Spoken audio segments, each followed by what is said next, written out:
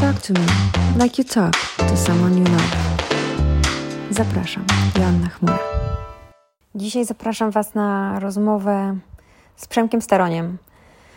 I wymarzyłam sobie tą rozmowę uczynić 1 września, czyli na początek roku szkolnego, żebyśmy w nowy rok szkolny weszli z takim poczuciem mimo wszystko sensu, nadziei i możliwości zmieniania świata. I o tym jest ta rozmowa, o tym, jak zmieniać świat, chociaż nam się wydaje, że on jest za duży, by go zmienić jednym ruchem, ale nasze ruchy połączone z ruchami innych sprawiają, że świat doświadcza zmiany. I o tym jest ta rozmowa. No i słyszymy się na końcu. Życzę Wam pięknych doznań w trakcie. Przemek, to ja zacznę od podziękowań najpierw. Bo w sumie dlaczego nie? Zaczęłam Ci mówić, jak nas jeszcze nie było na wizji, i powtórzę, żebyś miał dowód, że się nie wstydzę powiedzieć tego przed innymi osobami. Że słuchajcie, jak ja sobie myślę, że na przykład system edukacji w naszym kraju jest z dupy, albo że chyli się w tę stronę, albo że w ogóle do diversity and inclusion to mamy daleko, to żeby przywrócić siebie do takiego stanu nadziei, skroluję, czy przerzucam się na osoby, które przywracają mi ten płomień nadziei. I Przemek, jesteś dla mnie taką osobą, która przywraca mi, która niezależnie od tego, czy jakaś pani dyrektor ci mówi, że po prostu nie weźmie twoich książek, czy niezależnie od tego, że cię wybierają na Nauczyciela Roku, ty po prostu robisz swoje i myślę sobie dokładnie tak. Jak Asia się pogubisz, to po prostu rób swoje. Patrz na Przemka i rób swoje. Więc dziękuję Ci po pierwsze, że zgodziłeś się tu być, a drugie za to, że przywracasz mi nadzieję. Ja nie wiem, co ja mam powiedzieć, bo w ogóle wzrusza mnie to bardzo i to jest takie szczególnie wow. Także dlatego, że ja po prostu, jeżeli mówisz to ty, osoba, którą długo śledziłem, dzięki Marcie Młyńskiej poznałem w ogóle, potem tak naprawdę właśnie zacząłem cię cytować w książce i w ogóle ty mi teraz dziękujesz, to się czuję taki ojej. To jest takie po prostu ojej. No, więc dziękuję. A z emocji, jakbyś miał powiedzieć, skoro już chwaliłeś się, że tam o emocjach się uczysz, to co masz na początek? Jaką emocję czuję? O to pytasz.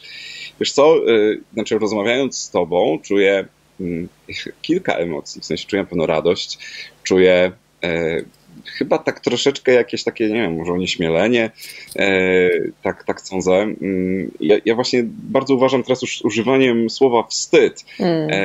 W takim potocznym rozumieniu to jest to jakieś takie ojejku, takie drobne zawstydzenie, matko, ja tutaj siedzę w ogóle gdzieś w swoim pokoju i rozmawiam z Joanną Chmurą.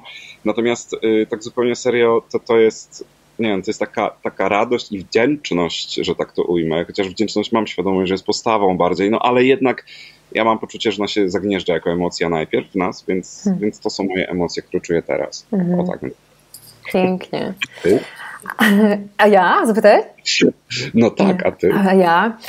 A ja mam jakiś rodzaj błogości, w sensie wy tego nie wiecie, ale jak jeszcze nie byliśmy na wizji, to zapytałam Przemka, jak on się ma do takich krain, wiecie, poprzednich wcieleń i różnych takich, bo ja jakoś lubię sobie wędrować w tamte rejony i myślę sobie, że ja z Przemkiem się znam już długo, w sensie nie tylko w tym wcieleniu, ale też musieliśmy działać razem ku wieczności, w sensie dobroci i tak dalej. I mam nadzieję, że ta rozmowa dzisiaj też nie tylko będzie ucztą taką egoistyczną dla mnie, bo ja zapraszam takie osoby, z którymi po prostu chce mi się pogadać. Taki sobie zrobiłam tutaj prezent, ale też, że ta uczta będzie taką inspirującą ucztą i pokarmem w jakimś sensie dla osób, które słuchajcie, pierwszego dnia jednego z dziwniejszych roków szkolnych, pod kierownictwem jednego z dziwniejszych tutaj wodzów, niech stanie się pokarmem nadziei, że już w ogóle duchowo pojadę. Ale super w ogóle. Powiem szczerze, jeszcze tak sobie pomyślałem teraz, że ja mam jeszcze taką wdzięczność w sobie w stosunku do ciebie, bo ja przecież wiem, że teraz dosłownie chyba wylatuje ten twój film, wasz film z Martyną Wojtkowską. Tak sobie myślę, kurczę w ogóle, że jakby wiesz, jakby to jest tak, przecież mogłaś powiedzieć, Przemek, sorry, nie, jednak nie robimy tego spotkania dzisiaj, bo to jest premiera tego filmu, a my rozmawiamy. I to jest taka wdzięczność, ale to jest też takie poczucie, bardzo nie wiem jak to nazwać, takie, że rozmawiamy z właściwą osobą, jakby w sensie, że z osobą, która jakby to powiedzieć, kurczę, nie wiem, no ale po prostu czuję się, wiesz co, tak jakbym w odbiciu lustrzanym widział system wartości bardzo podobny do swojego. Chyba tak to ujmę. Więc to chyba jeszcze tak wyszczególnie to tak to ujmę. No. Dzięki, bardzo, bardzo dziękuję, bo jak się ma podobne wartości, to niezależnie od jakby branży czy krainy, w której działasz, właściwie mam wrażenie, że można robić to samo, w sensie, że jeśli dla ciebie ważna jest miłość, a tak trochę obstawiam, że gdzieś tam w tych wartościach jest miłość, no to ty czy to robisz na swoim polu, czy ja to robię na swoim polu, czy jeszcze tutaj Dorota, Małgosia, jeszcze jedna Dorota, Joanna, to każdy z nas będzie działał w imię miłości. A co będzie robił? Czy będzie piekł chleb? Czy dobrze ścinał włosy? Czy właśnie edukował, pisał piękne książki? To jakby będziemy zmieniać ten świat razem. To jest po prostu w sedno, no dokładnie tak. To nie ma znaczenia, co robisz przecież. Tylko... Tak. No. Ważne, żeby z miłości i dla miłości. Tak. Przemek, to pytanie pierwsze. Jak ty się czujesz tego 1 września? 1 września konkretnie 2021? Czuję się wolny. Czuję się wolny, wiesz? To myślę, że ja zresztą też mówiłem przed rozpoczęciem tej rozmowy, że w takim bardzo trudnym dla mnie okresie ostatniego 1,5 roku tak naprawdę w momencie, kiedy odkryłem tak w pełni Asię, ciebie, Joanno, to mówię do ciebie i wszyscy, kiedy odkryłem ja zacząłem, i też już równolegle z moją terapią, zacząłem widzieć dno mojej matrioszki, widzieć, co tam jest pod spodem, że to wcale nie jest ani lęk, ani złość, tylko że to jest wstyd. O tym zresztą właśnie piszę w 2. tomie Szkoły Bohaterek i Bohaterów, bo bardzo szybko zobaczyłem, że to jest powszechne doświadczenie. Mało tego, że te działania tych dziwnych ludzi, mówiąc delikatnie, o których wspominałaś wcześniej, w dużej mierze opierają się na tym, że oni po prostu ostatecznie wywołują w nas wstyd. Tak. A wstyd zamienia nas w specjalistów od ucieczek. I powiem szczerze, że ja przez te 1,5 roku bardzo się z sobą mierzyłem, kiedy zrozumiałem, tak naprawdę poczułem, uspójniłem w sobie, że czuję wstyd, że nie chcę funkcjonować w rzeczywistości, w której czuję się zawstydzany, pod wpływem właśnie tego, że ktoś sobie na przykład nie radzi, załóżmy z zazdrością. Podjąłem różne decyzje, złożyłem wypowiedzenie ze szkoły i naprawdę serio mówię. Ten 1 września, to jest pierwszy 1 września od jakiegoś dłuższego czasu, kiedy czuję wolność od bycia w czymś takim, co jednak jest dla mnie niszczące. Natomiast nie zmienia to faktu, jak to emocje, wiadomo, one są najczęściej współwystępują. No, ja czuję też tęsknotę za pewnym światem, który poniekąd zostawiłem, takim światem w rozumieniu codziennego przychodzenia do szkoły, witania się z uczniami, z uczennicami. To trochę jednak jest jak taka amputacja ważnej części siebie, no ale jakby ból spowodowany amputacją jest bardziej do przeżycia niż ból, który wypływa z taplania się właśnie w takiej rzeczywistości, która truje. Stąd też podsumowując, czuję się wolny, czuję smutek, czuję tęsknotę, ale jednak ta wolność i poczucie sensu zdecydowanie przeważa. Natomiast zdecydowanie dodam tylko, że tak mówię tutaj o swoim doświadczeniu, jako doświadczeniu człowieka, który przez lata uczył i jakby 1 września, można powiedzieć, nie poszedł do szkoły pierwszy raz. I jednocześnie mówię to, jakby w sensie przenoszę to na taki aspekt szerszy i pozwolę sobie tutaj zrobić taką analogię, jak tu już mówiłaś o tych poprzednich wcieleniach i w ogóle to czuję, że mogę. Kiedyś miałem takie poczucie, że chciałbym być takim człowiekiem poza ciałem, to znaczy takim duchem jakby, który mógłby sobie tak latać pomiędzy ludźmi i im pomagać. Tutaj coś, wiesz, tak tchnąć, tutaj coś pokazać i tak dalej. I zawsze miałem poczucie, że ciało mnie jednak ogranicza. Oczywiście to potem wiem już, że tak nie jest, ale jednak w tym sensie, że po prostu, no nie wiem, odczuwam bóle różne, choruję i to trochę tam, wiesz, no nie umiem latać. I wiesz, mam takie wrażenie teraz, że paradoksalnie ja dzięki temu mogę być poniekąd takim duchem. Jakby wychodząc ze szkoły teraz, ja mam poczucie, że to wszystko, co robiłem wcześniej, mogę jeszcze bardziej zboostować, czyli w ogóle ratować ten świat szkoły w tym kraju, o tak bym to ujął. Stąd też przypomina mnie bardzo mocno troska o tych, którzy są w budynku liceum, w którym się pracuje i o wszystkich, którzy są w moim sercu, tak w ogóle po prostu. Myślisz, że da się uratować tę szkołę?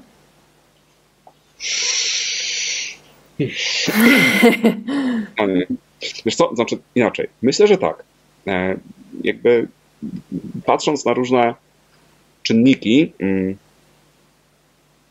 uważnie studiując różnego rodzaju nauki, socjologię, historię, psychologię, jestem wręcz dość mocno przekonany, że tak. Natomiast mam takie wrażenie, że to będzie wymagało jeszcze bardzo dużo cierpliwości i wytrwałości, przekroczenia bardzo wielu różnych, jak to nazwać, takich trudnych momentów. Dużo wyborów, przed którymi stanie wiele osób, ale myślę, że tak. A wolność? Słucham, przepraszam. Powiedz. Już parę razy. Nie, chciałem powiedzieć, jako to jest ta zdalna rzeczywistość. No, przesuwki czasowe, opóźnienia. Dokładnie tak, ale to tak jak właśnie powiedziałaś, talk to me, no, to jest bardzo dobry tytuł. Nie, po prostu chcę powiedzieć, że x razy już była taka sytuacja w historii, że uratowano nawet więcej niż szkołę, więc jakby i to naprawdę nie dzieje się tylko w baśniach. Myślę zresztą, że to, co powiedziała Margaret Mead, chociażby, że paradoksalnie zawsze grupa zaangażowanych ludzi chcących zmieniać świat, zmieniała ten świat. To, co mówił Nelson Mandela, w zasadzie pisał do Malali, taka tam korespondencja noblistów, napisał, że edukacja jest najpotężniejszą bronią, za pomocą której może zmienić świat. No jakby bazujemy na pewnych precedensach, o tak bym to nazwał, stąd też jest moja taka nadzieja całkiem realna, o tak bym to ujął. A jak się zostaje nauczycielem roku? Dawaj przepis. Trzeba złożyć dokument taki. Natomiast taki, wiesz, taki po prostu... Taki papier, imię, nazwisko, data urodzenia. No, coś takiego. To znaczy, serio zupełnie, to ja pamiętam, co się stało w moim przypadku. Nie wiem, na ile to jest charakterystyczne w ogóle, natomiast ja pamiętam, że osoba, którą nazywam dobrą Zalewską polskiej edukacji, to jest Magda Zalewska. Ona jest taką mega specjalistką od marketingu, reklamy, PR-u. Jest moją przyjaciółką i jest osobą niesamowitych wartości. Ona tak wszystko właśnie łączy, tak? Jakby też pokazuje, że ten świat biznesu, PR-u może być światem bardzo dobrym, o tak bym to ujął. I ona w pewnym momencie powiedziała, że Przemek, ja już nie mogę patrzeć na to, co się dzieje z tą szkołą. Musimy ogarnąć koniecznie tego nauczyciela roku. I ona pokierowała tym procesem. Zebrała bardzo dużo wraz z innymi osobami rekomendacji dla mnie. Tak w ogóle świetnie takie różne się pojawiły, nazwijmy to, no nie wiem, takie fajne uzasadnienia, skany różnych działalności. I to wszystko stało włożone do takiej torby, która została włożona do kartonu. Pamiętam, że Magda tam położyła takie kapcie, ja na przykład nie wiedziałem, o co chodzi i to był taki dopisek dla organizatorów, że wielu osobom kapcie spadły, jak przeczytały. No ja to zawiozłem. No. I potem się okazało, że jestem nauczycielem roku. Dobra. Troszkę to skróciłeś, ale wezmę cię inaczej w takim razie, bo o krytykę, jak znosisz krytykę, to zaraz cię zapytam, ale chciałam zapytać, jak ty znosisz, jak dostajesz właśnie te piękne słowa, jak ty sobie z tym radzisz, bo to wcale nie jest łatwe też. Nauczyłem się tego, podobnie jak nauczyłem się, załóżmy, radzić samemu sobie z krytyką, reagować na krytykę niekonstruktywną, na konstruktywną. Tak samo nauczyłem radzić sobie z komplementami, o tak bym to ujął. I widzę, że w ogóle nasze społeczeństwo bardzo nie ogarnia tego w ogóle. Nawet ciekawe jest wiele osób, które ogarniają krytykę, a nie ogarniają reagowania na komplementy, na dobre rzeczy po prostu. I powiem szczerze, że ja po prostu wchodzę z założenia, czy inaczej, no po prostu kiedyś tak sobie uświadomiłem, że jeżeli ja komuś mówię, słuchaj, jesteś super, albo zrobiłeś coś bardzo fajnie, wow, jaki w ogóle wysiłek włożyłeś, i ktoś zaczyna zaprzeczać, ja się czuję niefajnie, tak? I pomyślałem sobie, że no chyba to nie tędy droga. Postawiłem się jakby w butach, w skórze drugiego człowieka I stwierdziłem, że jeśli ktoś mi mówi coś dobrego, to kurczę, to jest naprawdę ostatnia rzecz, jaką chcę usłyszeć. Oj, przestań. No i potem był taki element do przekroczenia, no bo to oznaczało, że jeżeli ktoś mi powie coś miłego, ja podziękuję, to no nie wiem, a może wyjdzie na to, że jestem jakiś taki. No i tutaj był ten kolejny element radzenia sobie z tym, że no najwyżej ktoś sobie tak coś pomyśli. A na to niestety nie mamy wpływu, chociaż czasami myślimy, że mamy. Dokładnie tak. I po prostu zacząłem to praktykować. To jest tak jak w tym świetnym TEDzie jakby 100 Days of Rejection. Po prostu zacząłem to praktykować. Pierwszy, drugi, trzeci, piąty raz podziękowałem komuś za coś dobrego, miłego i weszło mi to w krew. Widziałem, jak ludzie na to reagują. Onieśmielało mnie to, ale naprawdę widziałem, że to buduje dobre vibe'y. Boostuje dobre vibe'y. No właśnie, buduje i boostuje dobre vibe'y. Idealnie. Poza tym ja jestem też mimo wszystko wrogiem takiej fałszywej skromności. W ogóle dla mnie jakby życie, jego jakby nie wiem jak to nazwać, taką główną zasadą życia jest autentyczność i fałszywa skromność bardzo mi nie pasuje do autentyczności. Bardzo. Więc jakby siłą rzeczy, jak się tak naprawdę żyje tą, w moim przypadku przynajmniej tak było, żyje tą autentycznością, to naprawdę, kurczę, ty, w sensie mówię tak do siebie, do Przemka, ty, Przemku, zacząłeś to widzieć. Widzieć po prostu, jak się cieszysz szczerze, jak szczerze mówisz ludziom. Bo jestem cholerykiem generalnie z temperamentu, więc jakby też ja nazywam niejednokrotnie swoją złość. No mówię szczerze po prostu i życie jest jakieś takie, kurcze, inne. Ono nawet nie tyle jest łatwiejsze, bo też, ale ono jest takie prawdziwsze. Ma się wrażenie, że się kosztuje to życie tak naprawdę. Trudno mi to nazwać. No. Ono też inaczej smakuje, bo to tak jakbyśmy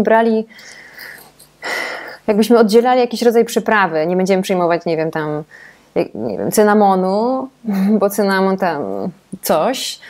I to życie wtedy trochę gorzej smakuje i jest mniej prawdziwe, bo to spektrum doznań od hejtu po uwielbienie jest jak tęcza i teraz sobie obetnę kawałek i co, będę się jakby tylko skorzystał z połowy kolorów, że smutne jest takie życie, kiedy się nie przyjmuje. Ja kiedyś na warsztatach, to już kiedyś opowiadałam chyba z Magdą, jak rozmawiałam i ja jej coś powiedziałam takiego coś o charakterze komplementu i ona tak mówi aj przestań. I ja w końcu powiedziałam, że mi się przypomniała taka sytuacja, kiedyś byłam na warsztatach jako uczestniczka i tam, już nie pamiętam co to były za warsztaty, ale zapamiętałam, wryło mi się w pamięć, jak ta babka powiedziała, jak rozmawiałyśmy, zapytałyśmy, jak sobie radzić właśnie z tymi dobrymi rzeczami, które do nas przychodzą. I ta dziewczyna mówi na początek, wiesz co, po prostu brać i spierdalać. To jest pierwszy krok, nie? Że no jak nie umiesz inaczej, na razie i zwiewaj. A potem kolejnym level up jest powiedzieć dziękuję, też tak myślę.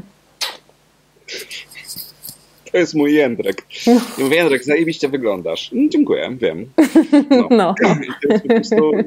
To jest tak, rzeczywiście czasami, ale w ogóle powiem szczerze, że to jest też ciekawe, bo na przykład ja się też nauczyłam mówić w takich sytuacjach wprost, że na przykład mnie coś onieśmiela. Ja mówię dziękuję, jestem onieśmielony, czuję się tak ojej i jakby to po prostu nazywam. Natomiast z tym tortem, czy tęczą, czy w zasadzie do czegokolwiek to porównamy wielowarstwowego, to właśnie ja się, wiesz co, bardzo mocno zainspirowałem tym, co ty niejednokrotnie mówiłaś o emocjach i tak sobie świadomiłem, kurczę, my mamy taką tendencję do usuwania emocji, nie? Ja kiedyś pamiętam, jak moja terapeutka mi tak w pełni uświadomiła coś, co ja w sumie wiedziałem z psychologii, ale to wiesz, dopiero wtedy tak zadziało się. Tak, zatrybiło. Jak ona mi uświadomiła, że przecież jakby neurotyczność, ona bierze się z tego, że po prostu my wypychamy te emocje, nie chcemy ich przeżywać. I powiem szczerze, że ja w tym momencie zacząłem naprawdę tak sobie w pełni jakby doskonałem, co to znaczy, że trzeba coś przeżyć, tak? Przeżyć emocje. I naprawdę zacząłem też właśnie kosztować tych emocji, smutku, złości, zazdrości. No i to czasami było trudne, ale kurde, rzeczywiście mam wrażenie, że wtedy zacząłem jeść życie w pełni smaków. Jest niesamowite w ogóle. Takie... No dobra. Powiedz, takie? Talk to me. To bardzo dobrze, właśnie, bo to jest takie niewerbalizowalne. W związku z tym pozwolę sobie jakby, wiesz, tak Zawiesić. strasznie się łapię na tym, tak, że to są takie rzeczy, które warto gdzieś tam zawiesić i one gdzieś tam się dokończają w odbiorcy, każdy sobie gdzieś tam, wiesz. Tak. No. Ja słyszałam, a propos tego dokończenia w odbiorcy, też jest piękne zdanie, nie pamiętam kto to powiedział, jakaś reżyserka, która powiedziała, wiecie Państwo, połowę filmu to wy wnosicie do kina. Zarobiliście. Że połowę interpretacji tego, co zobaczę, jest moją interpretacją. W sensie, że ja ze swoją historią sklejam historię z filmem No. i mnie porusza jakaś scena, która ciebie w ogóle nie poruszy, dlatego, że ja mam swoją jakąś historię. I teraz jak to mówisz, to tak trochę brzmi, że połowę perspektywy postrzegania świata każdy ma, wiadomo, swoją. I teraz sztuką jest rozszerzyć tę perspektywę o jeszcze perspektywę innych. Bez kitu. Wiesz co, ale... Hashtag bez kitu. No, hashtag bez kitu. Przypomina mi się, jak na pewno w ogóle kojarzycie taki mem, który pokazuje Romana Ingardena, polskiego filozofa. I tam jest coś takiego, że jest Roman Ingarden, Roman Ingarden, Roman Ingarden in Roman Garden i tak dalej. To jest w ogóle cudowny, po prostu cudowny materiał do jakiejś takiej, nazwijmy to, do zabaw słownych. I dzieciaki bardzo zawsze to lubiły i one bardzo też lubiły taki element jego filozofii, mianowicie, że dzieło sztuki, no siłą rzeczy możemy potraktować to dowolnie, że tak powiem, dziełem sztuki może być wystrój pokoju. Ono pozostaje niedokończone. Ono się dokańcza niejako w umyśle odbiorcy. Jejku, po prostu w ogóle to zawsze ta koncepcja budziła w ogóle zawsze takie wow, ale to jest mądre, proszę pana. W ogóle dokładnie tak jest. Ja też mam takie wrażenie, że i to jest to, co ty teraz powiedziałaś, że my dosłownie połowę filmu tak naprawdę dostajemy, a druga połowa to jesteśmy my. No, dokładnie. A propos my, to tak off topic, dostałam informację, że mi trzeszczy mikrofon. Komu? Mi. Nie, ty masz w porządku.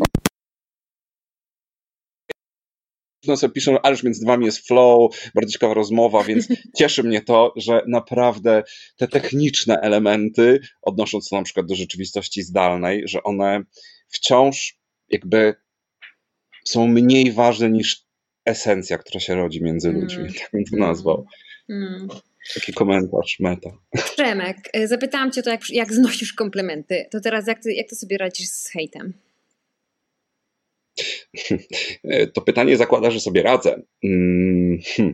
Szczerze. Natomiast wiesz co? Dobra, okej. Ja myślę, że sobie radzę dużo lepiej niż kiedyś. Natomiast czy radzę sobie tak zupełnie? Nie wiem tego. Bo nie ma chyba skali porównawczej. Tak myślę. Natomiast na pewno znoszę go dużo lepiej niż kiedykolwiek już, bo miałem w życiu... Znaczy ja generalnie w życiu doznałem sporo hejtu, nazwijmy to tak w różnych sytuacjach, chociaż to pewnie trudno to nazwać hejtem, bo jest też problem z granicami znaczeniowymi tych pojęć. Mowa nienawiści, hejt i tak dalej, więc ja powiem szczerze, że dla uproszczenia absolutnego mogę powiedzieć, że nawet jeżeli to nie był hejt, to doznawałem sporo hejtu gdzieś tam w życiu. Natomiast ja miałem takie 2 wybuchy hejtu w swoim życiu. Pierwszy to był po Nauczycielu Roku. To był bardzo silny, taki powiedziałbym dość zaskakująco, znaczy silny w tym sensie, że to było dość zaskakujące, bo to, że gdzieś tam polał się rynsztok, że tak powiem, tak, dowiedziałem się, że jestem sodomitą roku i takie tam inne, to mnie tak bardzo nie zdziwiło, tak szczerze mówiąc, bo jakby już się trochę przyzwyczaiłem do tego, natomiast mnie osobiście hejt zabolał bardzo w białych rękawiczkach. Bierna agresja, którą zacząłem doznawać. Od ludzi, którzy dawali mi do zrozumienia, na przykład w szkole właśnie, nie? Że to przeze mnie jest teraz taki, nie wiem, że szkoła jest jakoś na celowniku, czy coś w tym rodzaju. To było dla mnie bardzo trudne. Ja pamiętam, że wtedy ciało automatycznie przejęło kontrolę, bo dostałem zapalenie skrzeli na drugi dzień. Więc jakby ja błyskawicznie kumałem, o co chodzi. To już jakby Rafał Daniluk mnie kiedyś oświecił bardzo mocno w zakresie różnych torów, że tak powiem, jak ciało nam sobie tutaj symbolami włada. Wiesz co? I to był pierwszy raz. Potem szczerze mówiąc, było tak dość lajtowo. to doświadczenie spowodowało, że ja zupełnie inaczej na przykład przyjąłem strajk nauczycieli, to co się działo, już tak wiesz, tak na zasadzie. Natomiast drugi i co ciekawe jeszcze gorszy wybuch hejtu był po tym, jak poparłem Szymona Hołownię.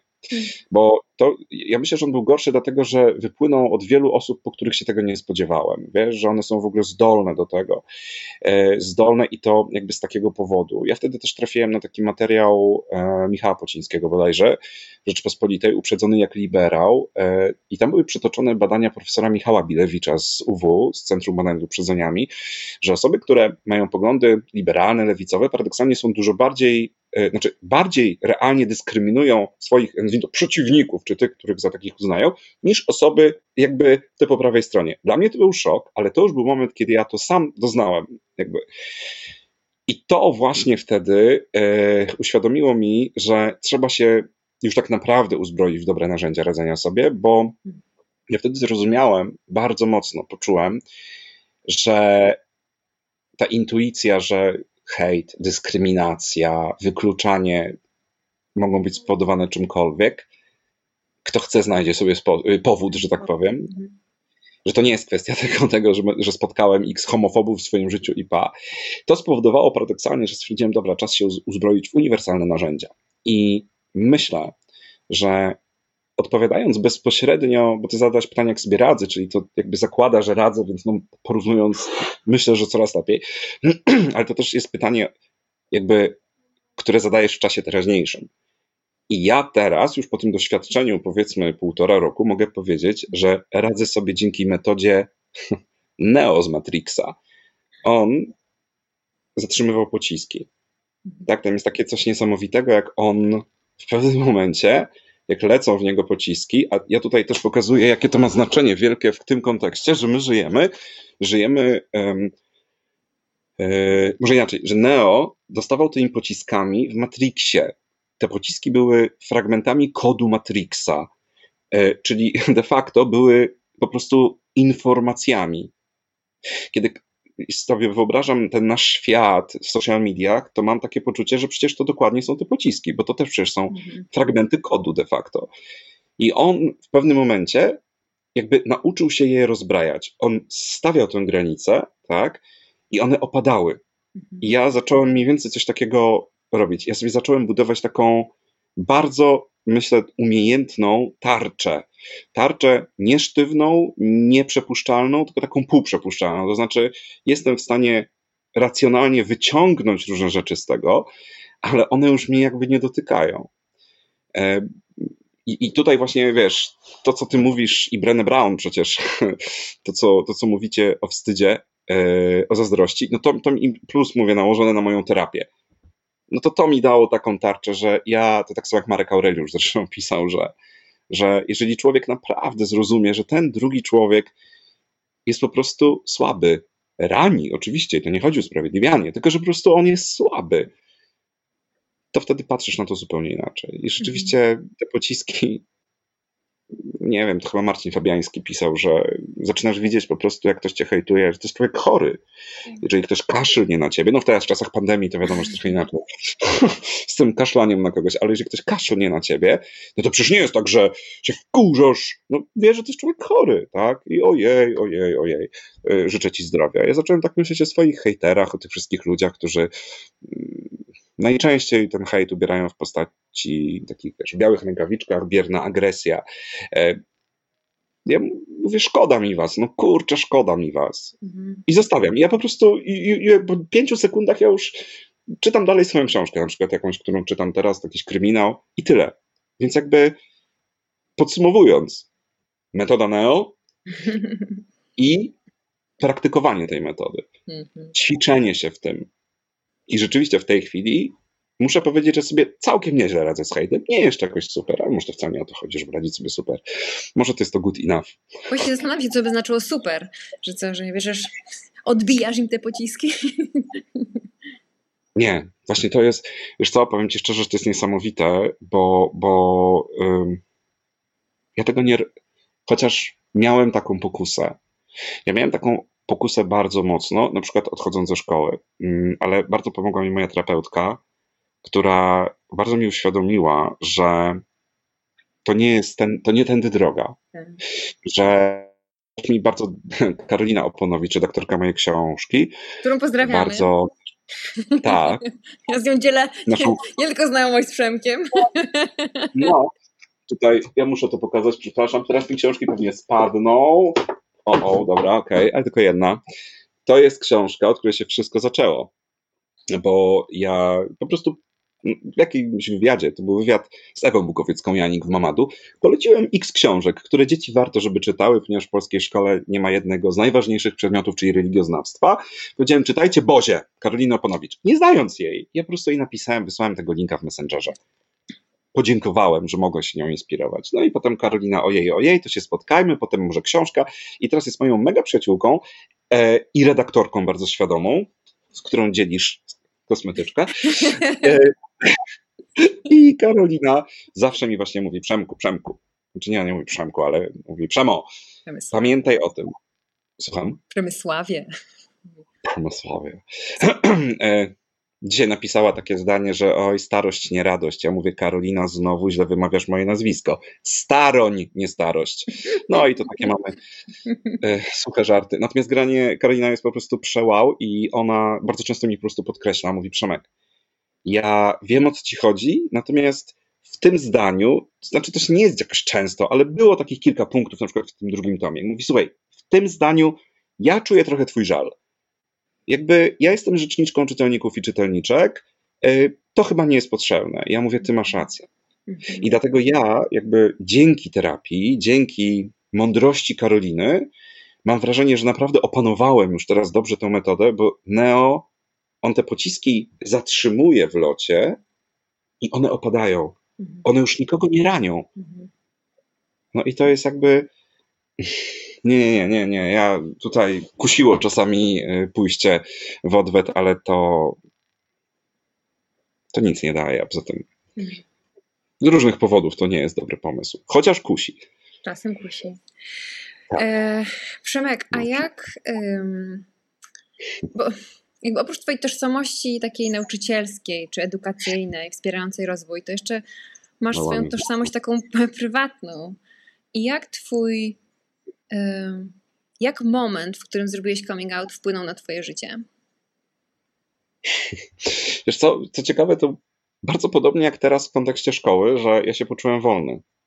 Niesamowicie wolny i co ciekawe, ja ten coming out zrobiłem, przez coming out rozumiem pełen, tak zwany. Znaczy w sensie, bo to się ludzie dyskutują nad tym, ale ja absolutnie tu nikogo nie oceniam w życiu. W życiu to każdy ma swój czas i gotowość, ale teraz już wiem, że jeżeli mówisz, no przecież wiedzą w zasadzie wszyscy, nie napiszę o tym w poście na Facebooku, no to powiedzmy sobie szczerze, że nie zrobiłeś coming outu tak naprawdę. Ja przez długi czas tak mówiłem. Dopiero w momencie, kiedy napisałem po prostu na Facebooku publicznie, że jestem w związku z Jędrzejem Słowijem, to był mój coming out. I od tego momentu zaczęło się dużo zmieniać. W sensie ja poczułem wolność, lekkość, ja zacząłem lepiej funkcjonować zdrowotnie. Dla Jędrka to było zupełnie okej. Naprawdę, on zawsze zresztą pod tym względem był. Niesamowitą drogę też przeszli moi rodzice wcześniej, bo oni tak... na początku to wiadomo, to nie było takie najłatwiejsze. Potem przy okazji tego coming outu to też tak chwilę było coś takiego, ojej. Ale oni, kurczę, to są ludzie, którzy raz, że oni mnie bardzo kochają, a dwa, że są bardzo mądrzy i oni absolutnie bardzo szybko to przerobili i jakby przyjęli właściwą postawę. Moja mama mi nawet wprost powiedziała, co ją tak jakby też tak ogarnęło, że tak powiem. I ja powiem szczerze, nie zdawałem sobie sprawy, jakie to jest ważne. Bo taki dowód społeczny, na zasadzie, że społecznie mówimy ci halo, wszystko jest okej. Moja mama postanowiła kilka lat temu spotkać się ze swoimi kumpelami z pracy, żeby im powiedzieć, nie? Że Przemek, ten Przemek nasz tutaj ma partnera. I będę się dogadała z inną kumpelą z pracy, która się rozwodziła akurat, że pójdą razem. No i się spotkały w knajpie. I było coś takiego, że pierwsza mówi ta kumpela, no, że się rozwodzę, ojej. I po chwili do mojej mamy, no dobrze, Jola, no to słuchaj, cokolwiek nam powiesz, przyjmiemy to. Na co moja mama mówi, no bo Przemek ma partnera. I taka chwila ciszy i cytuję, jedna mówi, cytuję, czy ciebie kurwa pojebało? A moja mama tak w ogóle, Jezu, my myślałyśmy, że dzieje się coś strasznego. W ogóle, co to jest za problem? W ogóle zajebiście. Przemek jest super, niech będzie szczęśliwy i w ogóle i tak dalej. I moja mama tak wtedy, o tak, i nagle się okazało, ja rozmawiałem o tym z rodzicami, że jak oni zaczęli rozmawiać z innymi ludźmi, którzy zaczęli im mówić, że w ogóle to nie ma dla nich znaczenia. Oni cenią Przemka jako Przemka.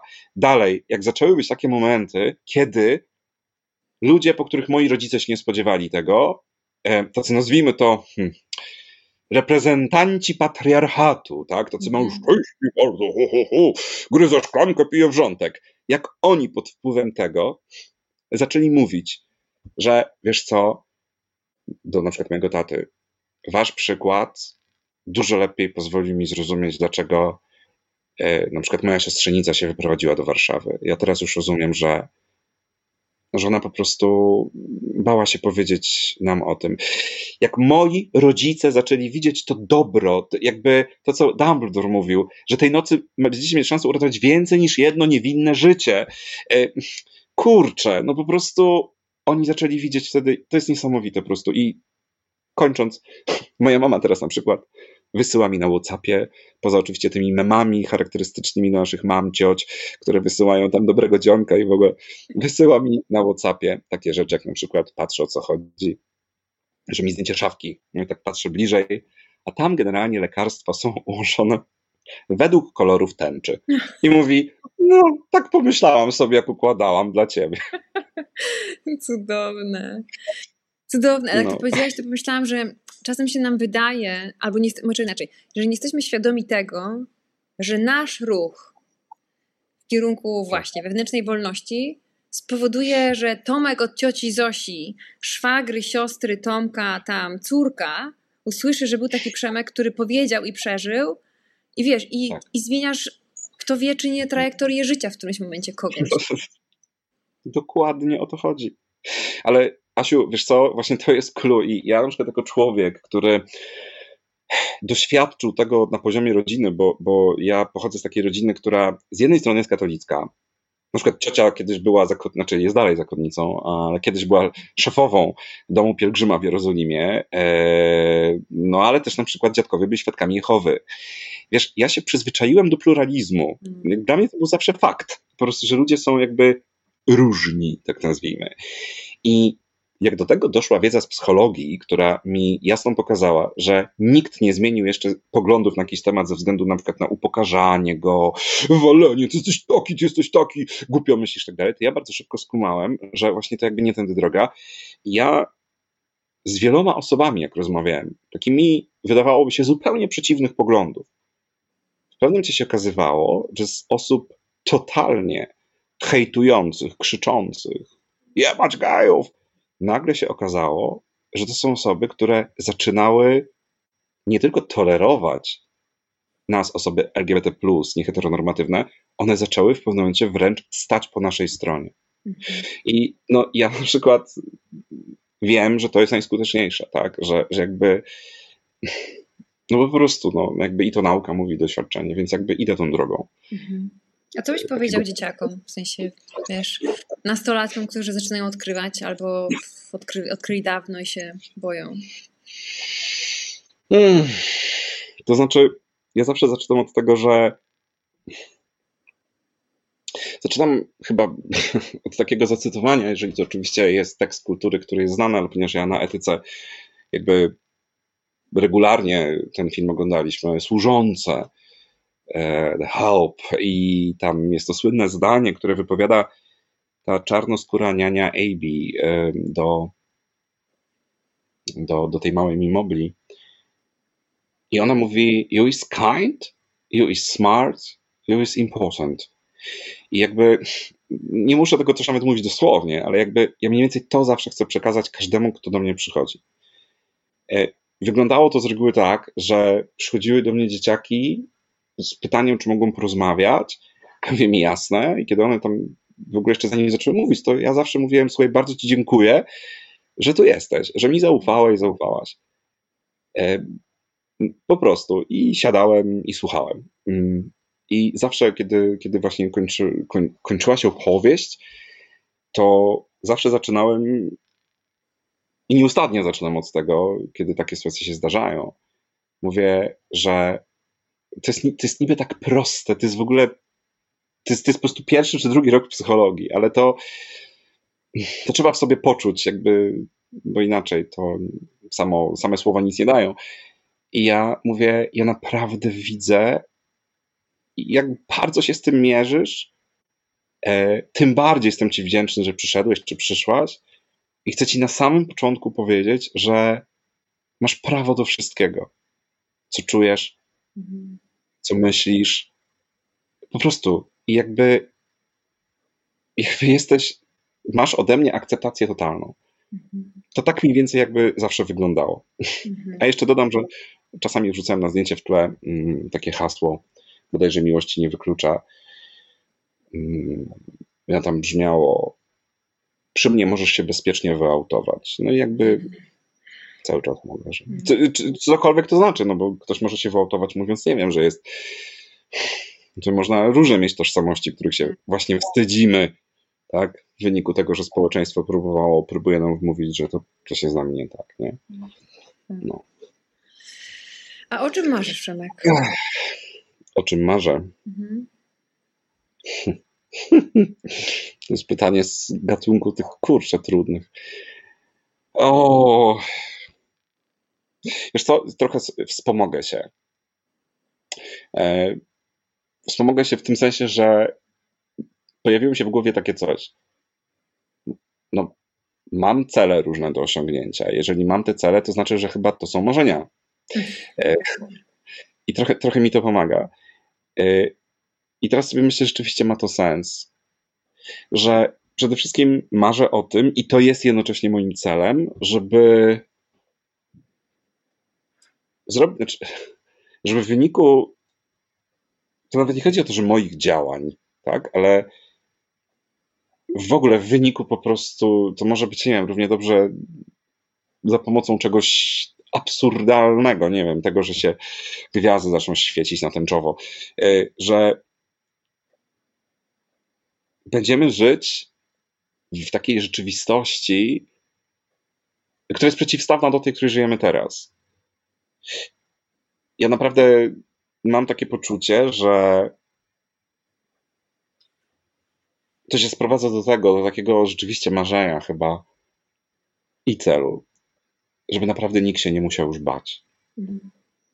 To nie chodzi o nieodczuwanie lęku egzystencjalnego, bo to jest jakby część nas.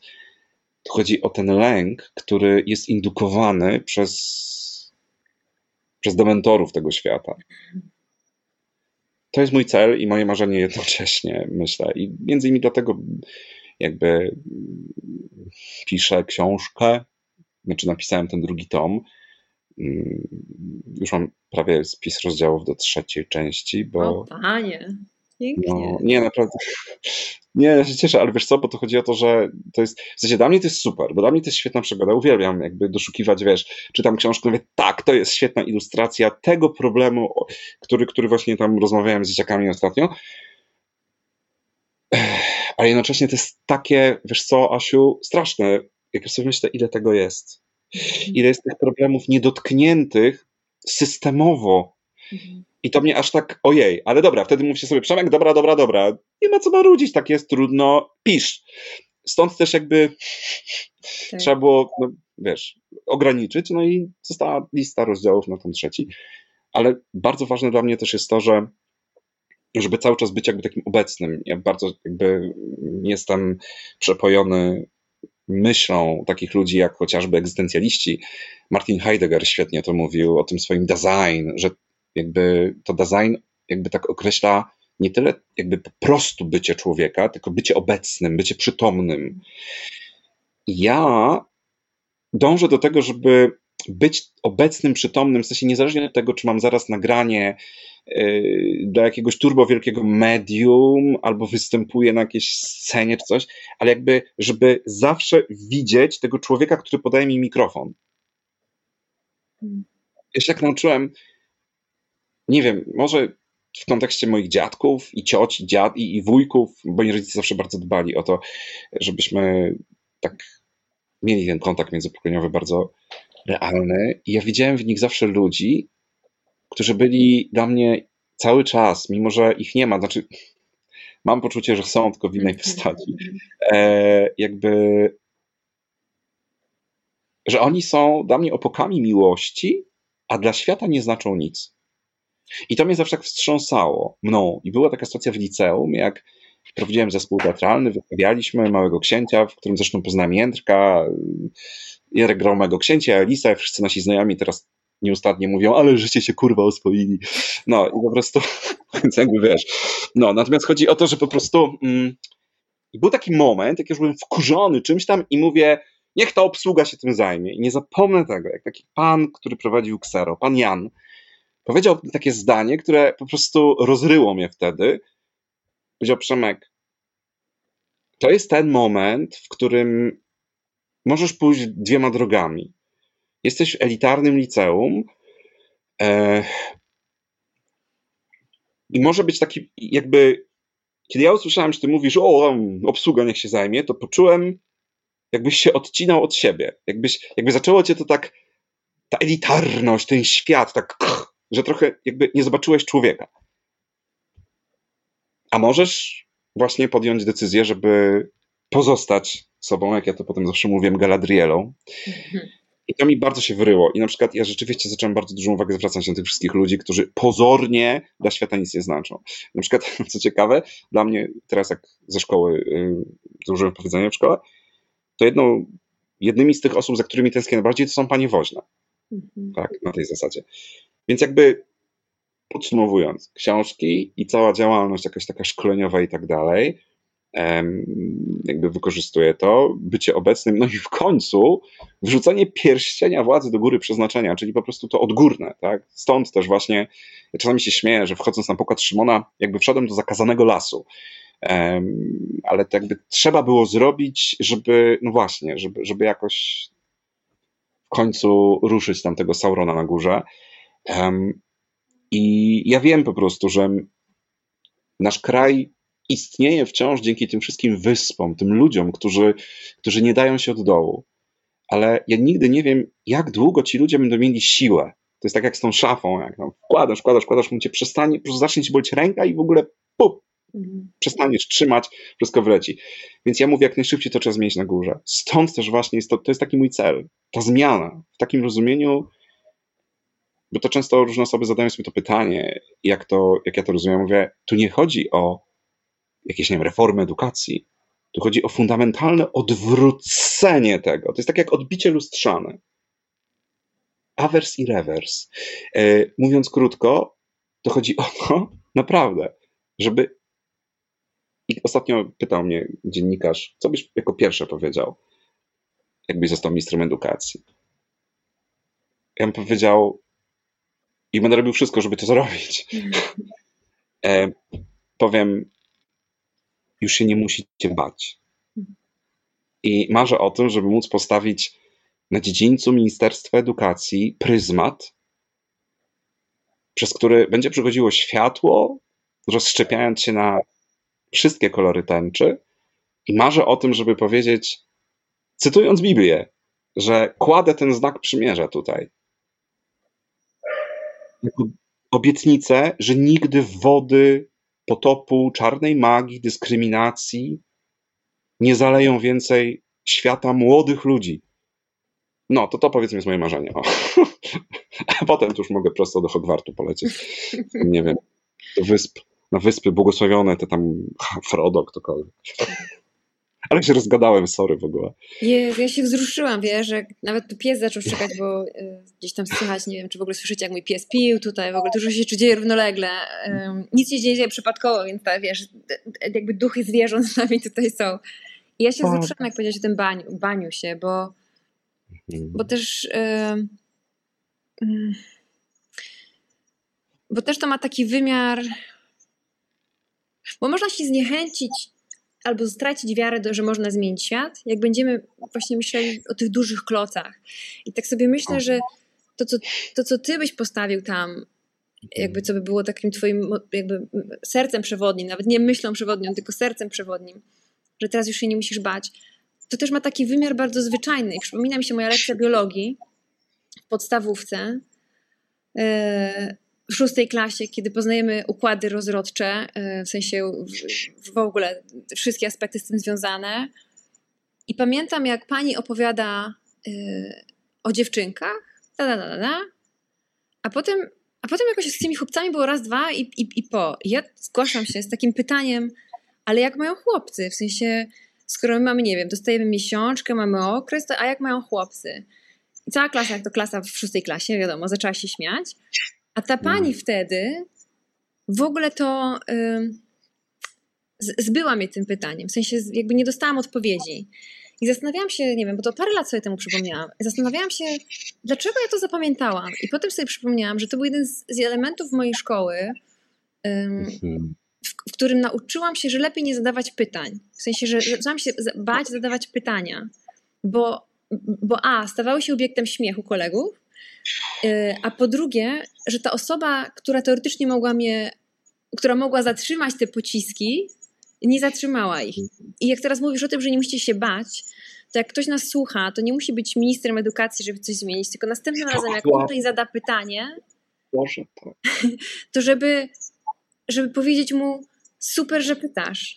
Pytanie nie oznacza, że się przyznałeś do deficytu. Pytanie oznacza, że przyznałeś się do ciekawości. I to są takie mikrozmiany, które jak ktoś nas słucha, a co ja mogę? Od jutra możesz chociażby to. Nie, to teraz ja w ogóle się wzruszam już w pełni. W ogóle, Jezu, to jest tak bardzo w sedno. Ja nie wiem, po prostu zawsze starałem się i robię wszystko, co w mojej mocy, żeby pokazywać ludziom, nie narzucać im to, tylko jakby ja kiedyś miałem na Facebooku opis przed pandemią, bo teraz mam stay safe, ale przed pandemią miałem taki bardzo krótki opis. W zasadzie serio to tak wyglądało. Pomagam w otwieraniu oczu. Nie otwieram, nie każę jej otwierać, tylko pomagam w otwieraniu oczu. I starałem się zawsze i starać się będę do ostatniego mojego oddechu, ile sił powietrza w płucach, żeby pokazywać ludziom jedną rzecz, że świat to nie tylko jest świat w rozumieniu obiektywnym, ale świat przede wszystkim jest w rozumieniu subiektywnym. To znaczy, każdy człowiek ma swój świat. I ty, ratując jednego człowieka, ratujesz de facto cały świat. I to nie jest metafora. To jest serio, bo ten człowiek ma ten swój świat i on jest całym światem. Unikalnym absolutnie stworzeniem. Jak mówi Ewelina Stępnicka, cudem do odkrycia. Dzwoniła do mnie w trakcie naszego tego live'a. Pozdrawiam cię, Ewelina, nie mogę gadać, bo gadam z Przemkiem. Ja w ogóle Ewelinę, ja to tak się śmieję, że ja w ogóle znowu Ewelinę znam dzięki Marcie Młyńskiej i powiem szczerze, że w zasadzie 3 dziewczyny was poznałem dzięki Marcie i jednocześnie wszystkie 3 cytuję w książce. W sensie Ewelinę, ciebie i Klaudię Pingot i powiem szczerze, że jakby no nie wiem, ja czasami myślę sobie, Boże, co ja tyle czasu w życiu robiłem, że was nie znałem, ale spoko. To jakby, jak mówi Epikur, nigdy nie jest za późno na filozofowanie, czyli umiłowanie mądrości, tak samo na odkrycie Asi Chmury and Company. Natomiast jakby chodzi o to, że ja zawsze tłumaczę to po prostu, że serio, to nie jest metafora, to jest serio z tym światem. I ja mówię, właśnie to miał na myśli Dumbledore, zresztą dzisiaj przyszedł na Amazonie, z Amazona zmieniacz czasu, więc po prostu to jest taki symbol. No jak powiedział Hermionie, myślę, że 3 obroty wystarczą. I on dodał wtedy, tej nocy będziecie mieli szansę uratować więcej niż jedno niewinne życie. Tak? I jakby ja próbuję gdzieś tam ludziom to pokazywać, że ten świat, on naprawdę próbuje wcisnąć nam do głowy, że tutaj sukcesy obiektywne i tak dalej. Ale to jest za tym jest pustka. Jeżeli nie stoi właśnie za tym coś takiego wypełniającego sensem, a nic bardziej sensem nie wypełnia. Tutaj widzę, Marta cytuje Irenę Sendlerową, która tu jedno życie teraz jest cały świat. Dokładnie o to chodzi. Tak? I bardzo mi się też właśnie spodobało jakby tutaj 2 rzeczy a propos tego czata, bo teraz Renata pisze, od jutra może tak być. Dokładnie o to chodzi. Jakby ja to też często gdzieś tam pokazuję, że słuchaj, wybór jest w twoich rękach. Ja mógłbym być, nie wiem, ja przecież kiedyś się leczyłem z homoseksualności. To krótki był epizod na szczęście, ale miałem taki epizod. No i mogłem zostać. Ja znam ludzi, którzy zostali na tym etapie. W tym samym wieku, co ja. Oni są teraz albo rozwalonymi psychicznie wrakami ludzi, chorymi najczęściej, nawet z chorobami neurologicznymi, albo są w związkach małżeńskich z kobietami, mają dzieci, strasznie są rozwaleni też i krzywdzą. Ale ja wybrałem, bo posłuchałem Dumbledora, który mówił, że nadchodzą czasy, w których będziecie musieli wybierać między tym, co dobre, słuszne, a tym, co łatwe. Ja wiem, że wybór nie jest łatwy, ale właśnie, jakby jak już się to zrobi, nagle się okazuje, ojej, żyje. Galaktyka się nie rozpadła. I dlatego to właśnie to, co Renata napisała, to jest tak ważne, że może być po prostu dokładnie tak, bo ten wybór jest tu, w naszych rękach. I druga rzecz, to co Asia zacytowała ciebie, Asiu, pytanie nie oznacza deficytu, oznacza przyznanie się do ciekawości. To jest dokładnie to. I ja myślę sobie, że kurczę, jak myślę o tych wszystkich ludziach, których znamy z historii, wiemy, że są wybitni, tych noblistkach, wynalazczyniach, to byli wszyscy ludzie, którzy po prostu cały czas testowali, sprawdzali, non-stop się mylili. I dzięki temu tak naprawdę dochodzili do tego, dzięki czemu my na przykład możemy rozmawiać sobie o. No to tak. To nam komentarza do tych rzeczy. Czego ci życzyć, Przemek? Słucham? Czego ci życzyć? Gdybym miała taki, skoro mówimy o magii, to wyobraź sobie, że ja mam taki magiczny sklep, w którym mogę zdobyć dla ciebie wszystko. Co byś chciał, żebym dla ciebie zdobyła?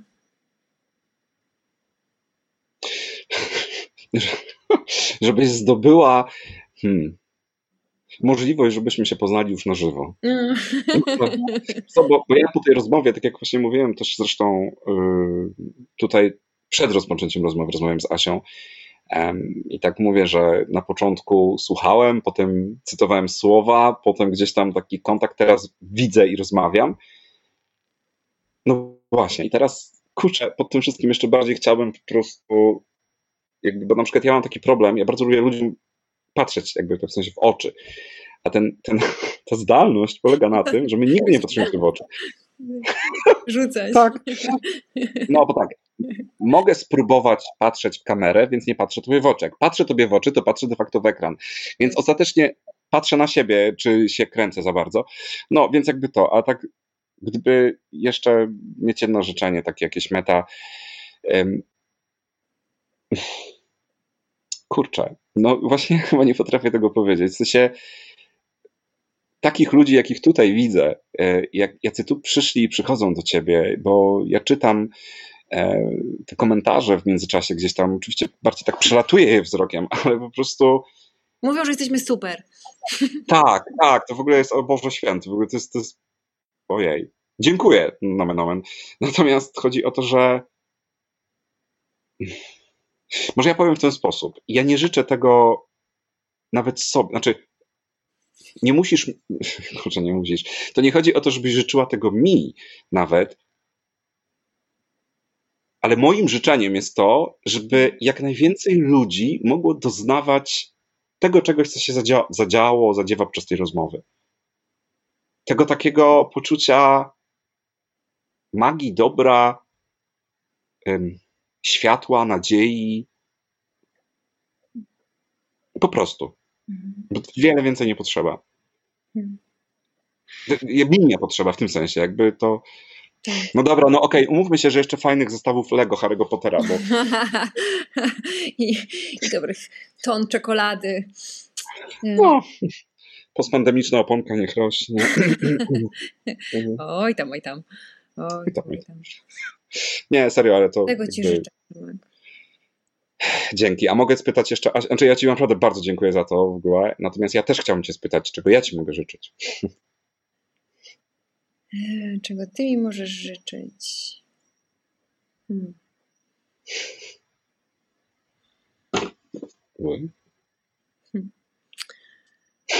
No widzisz, trudne. No ba. To brzmi jak zemsta za to pytanie. Czego ty mi możesz życzyć?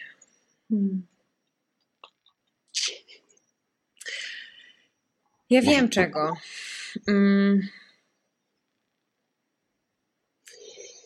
Ja chyba jakby zrobię taką pętelkę do tego początku naszej rozmowy, kiedy ja ci powiedziałam, jakby że jak są takie dni, kiedy wiesz, scrolluję wiadomości i feedy są takie często, że jakby clickbait biorą się z samych kiepskich newsów i tak sobie myślę, że wiesz, wycinka lasów, że system edukacji, że te różne rzeczy, które mnie jakoś bolą. Ja też jestem blisko jak bliskie mi są psy, zresztą 2 tu leżą, spady takie. Jak słyszę, wiesz, że ktoś się znęca nad zwierzętami, to są takie momenty, w których sobie myślę, a co ten mój, wiesz, nie wiem, nagranie, co to znaczy w ogóle, że ten system jest tak duży, że jakby opadam z jakichś takich wiary w to, że to coś może zmienić. I wtedy sobie przypominam taki cytat Marianne Williamson i tego chciałabym, żebyś mi życzył, żebym zawsze miała na podorędziu, tak jak ty powiedziałaś, że tak się jakby zbudowałeś tę umiejętność radzenia sobie z hejtem, to ja bym chciała mieć często na podorędziu taką myśl Marianne Williamson, takiej chyba filozofki, można powiedzieć, która powiedziała, że na jakimś spotkaniu ona dawała wykład jakby w kontekście buddyzmu i wsparcia, udzielania wsparcia i taka uczestniczka tego wykładu zadaje pytanie, no dobrze, ale jak tyle zła na świecie się dzieje, co mi się płakać chce, jak na to patrzę. I Marianne Williamson jej powiedziała, dzień jest długi, zdążysz się wypłakać, a potem idź pomagać. Chciałabym... Jezu, jakie to jest zajebiste. Bo chciałabym, żebyśmy honorowali 2 rzeczy, że ja dalej mogę utyskiwać tę historię jednego z psów, którym ktoś wydubał oczy. To jest w ogóle, jakby nie potrafię tego zrozumieć i mi się odechciewa wszystkiego, a potem sobie pomyślę, dobra, jakby wypłacz to, powkurzaj się, a potem idź do pomocy. Czy pomoc oznacza, nie wiem, wsparcie finansowe, czy pomoc oznacza, nie wiem, zrobienie czegoś dla kogoś, czy pomoc oznacza, że, nie wiem, komuś obcemu coś zrobię, to znowu wracając do duchowości, karma się gdzieś będzie wyrównywać. Więc moja przydługa odpowiedź na pytanie brzmi... Nie, ale Jezu, to jest... Życz mi... Przepraszam, Asiu, ale... No? Nie, no to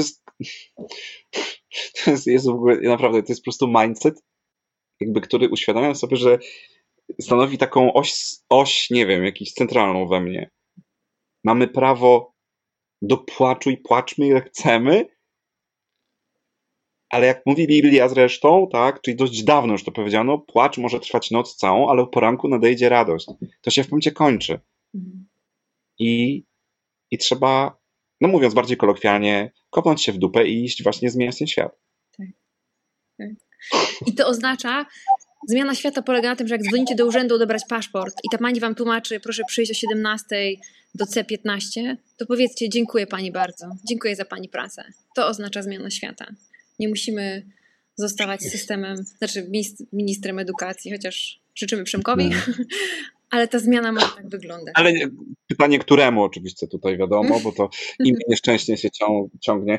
Tak zupełnie serio, ja tylko ci powiem jeszcze, że ja pamiętam kiedyś miałem 2 wychowawczynie w ogóle naraz w podstawówce 1-3 i jedna niestety już nie żyje. One mnie bardzo ukształtowały i powiedziały kiedyś tam przed świętami Bożego Narodzenia, zadzwońcie święta Bożego Narodzenia, no po prostu tam gdzieś, może nie na pogotowie dosłownie, bo wiadomo, nie może zajmować linii, ale znajdźcie jakieś takie miejsce, gdzie ludzie pracują, jakaś tam międzymiastowa chyba wtedy była i złóżcie im życzenia. Ja tak zrobiłem kiedyś. Moi rodzice, pamiętam, stali obok mnie, moja siostra, mój brat jeszcze zanim się urodził i zadzwoniłem, powiedziałem, chciałem pani po prostu złożyć życzenia, bo wiem, że pani musi siedzieć dzisiaj, a ja jestem tutaj w Wigilię. I pamiętam, że to był moment, w którym to, co ty teraz właśnie mówisz, Jezu, to się naprawdę zadziało. Ja miałem poczucie, że ja, zmieniłem świat. I to jest niesamowite, Asia, że ty to powiedziałaś teraz. Po prostu jakby mogę powtórzyć tylko zamarzoną, trzeba cię tutaj ściągnąć do Gdańska na konferencję. Wypijemy, zobaczymy tych z Alicji w Krainie Czarów, taki bryczek, wypijemy herbatkę, wiesz, po prostu szaloną, pełną czarów i magii i jakkolwiek to brzmi, bo to ktoś pomyśli, że coś dosypie do niej jakiegoś narkotycznego. Spokojnie nie. Luzik. Będzie w ogóle zgodnie sprawę. Po prostu dziękuję ci za to, co powiedziałaś. I sorry, w ogóle tak mnie zacząłem gadać, ale naprawdę po prostu... A weźcie mnie nie przepraszaj, talk to me. Ten program nie nazywa się po prostu Be Silent, tylko talk to me. Bez kitu. Bardzo się cieszę, że to powiedziałaś. To ostatnia rzecz. Serio. Chciałam, co prawda Przemek o tym nie wie, ale na pewno się zgodzi, skoro mamy podobny mindset. Chciałam wszystkim, którzy nas oglądają, prawie 300 osób, a potem będzie jeszcze więcej, że jak kończycie tą naszą rozmowę, to zadanie dla każdego z was tego dnia, jeśli to słuchacie na początku dnia, albo następnego dnia, jeśli to jest pod wieczór, bo na bank zadzwoni do was ktoś, kto będzie sprzedawał kredyty, ubezpieczenia, będzie chciał wam kasę fiskalną sprzedać, albo jeszcze jakieś, nie wiem, coś innego. I różnie reagujemy na te telefony. Spróbujcie zmienić, niech ta jedna rozmowa potoczy się inaczej. I powiedzcie, nie, dziękuję, nie jestem zainteresowany i bardzo podziwiam, że wykonuje pan taką trudną pracę, czy pani taką trudną pracę. I jeden telefon. Niech 300 osób jutro odpowie inaczej tym, którzy dzwonią. I zobaczymy, co się zmieni. Ja nie wiem. Bez kitu, to będzie 300 osób. Będzie czysta, mówią w Krakowie.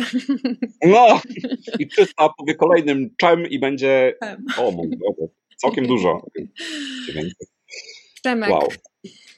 Bardzo ci dziękuję. I żebyśmy się spotkali w 3D i się wyściskali. W herbatce, dokładnie tak. Bardzo ci dziękuję. Ja i zresztą zachęcam do tego. Idę oglądać teraz ciebie i Martynę w właśnie. Naprawdę, bo wiesz... nie ma dość, to jeszcze zapraszamy do Martyny na kanał dalej, na YouTube'a i na wszystkie te Spotify'e i inne tam. Rozmowa o akceptacji swoją drogą. No to idealnie się w ogóle składa. Asiu, dzięki. Po prostu ci dziękuję. Myślę, że i to już tutaj Marto Młyńska, dziękuję, że uświadomiłaś mi Asia. Tak, to była. Tak.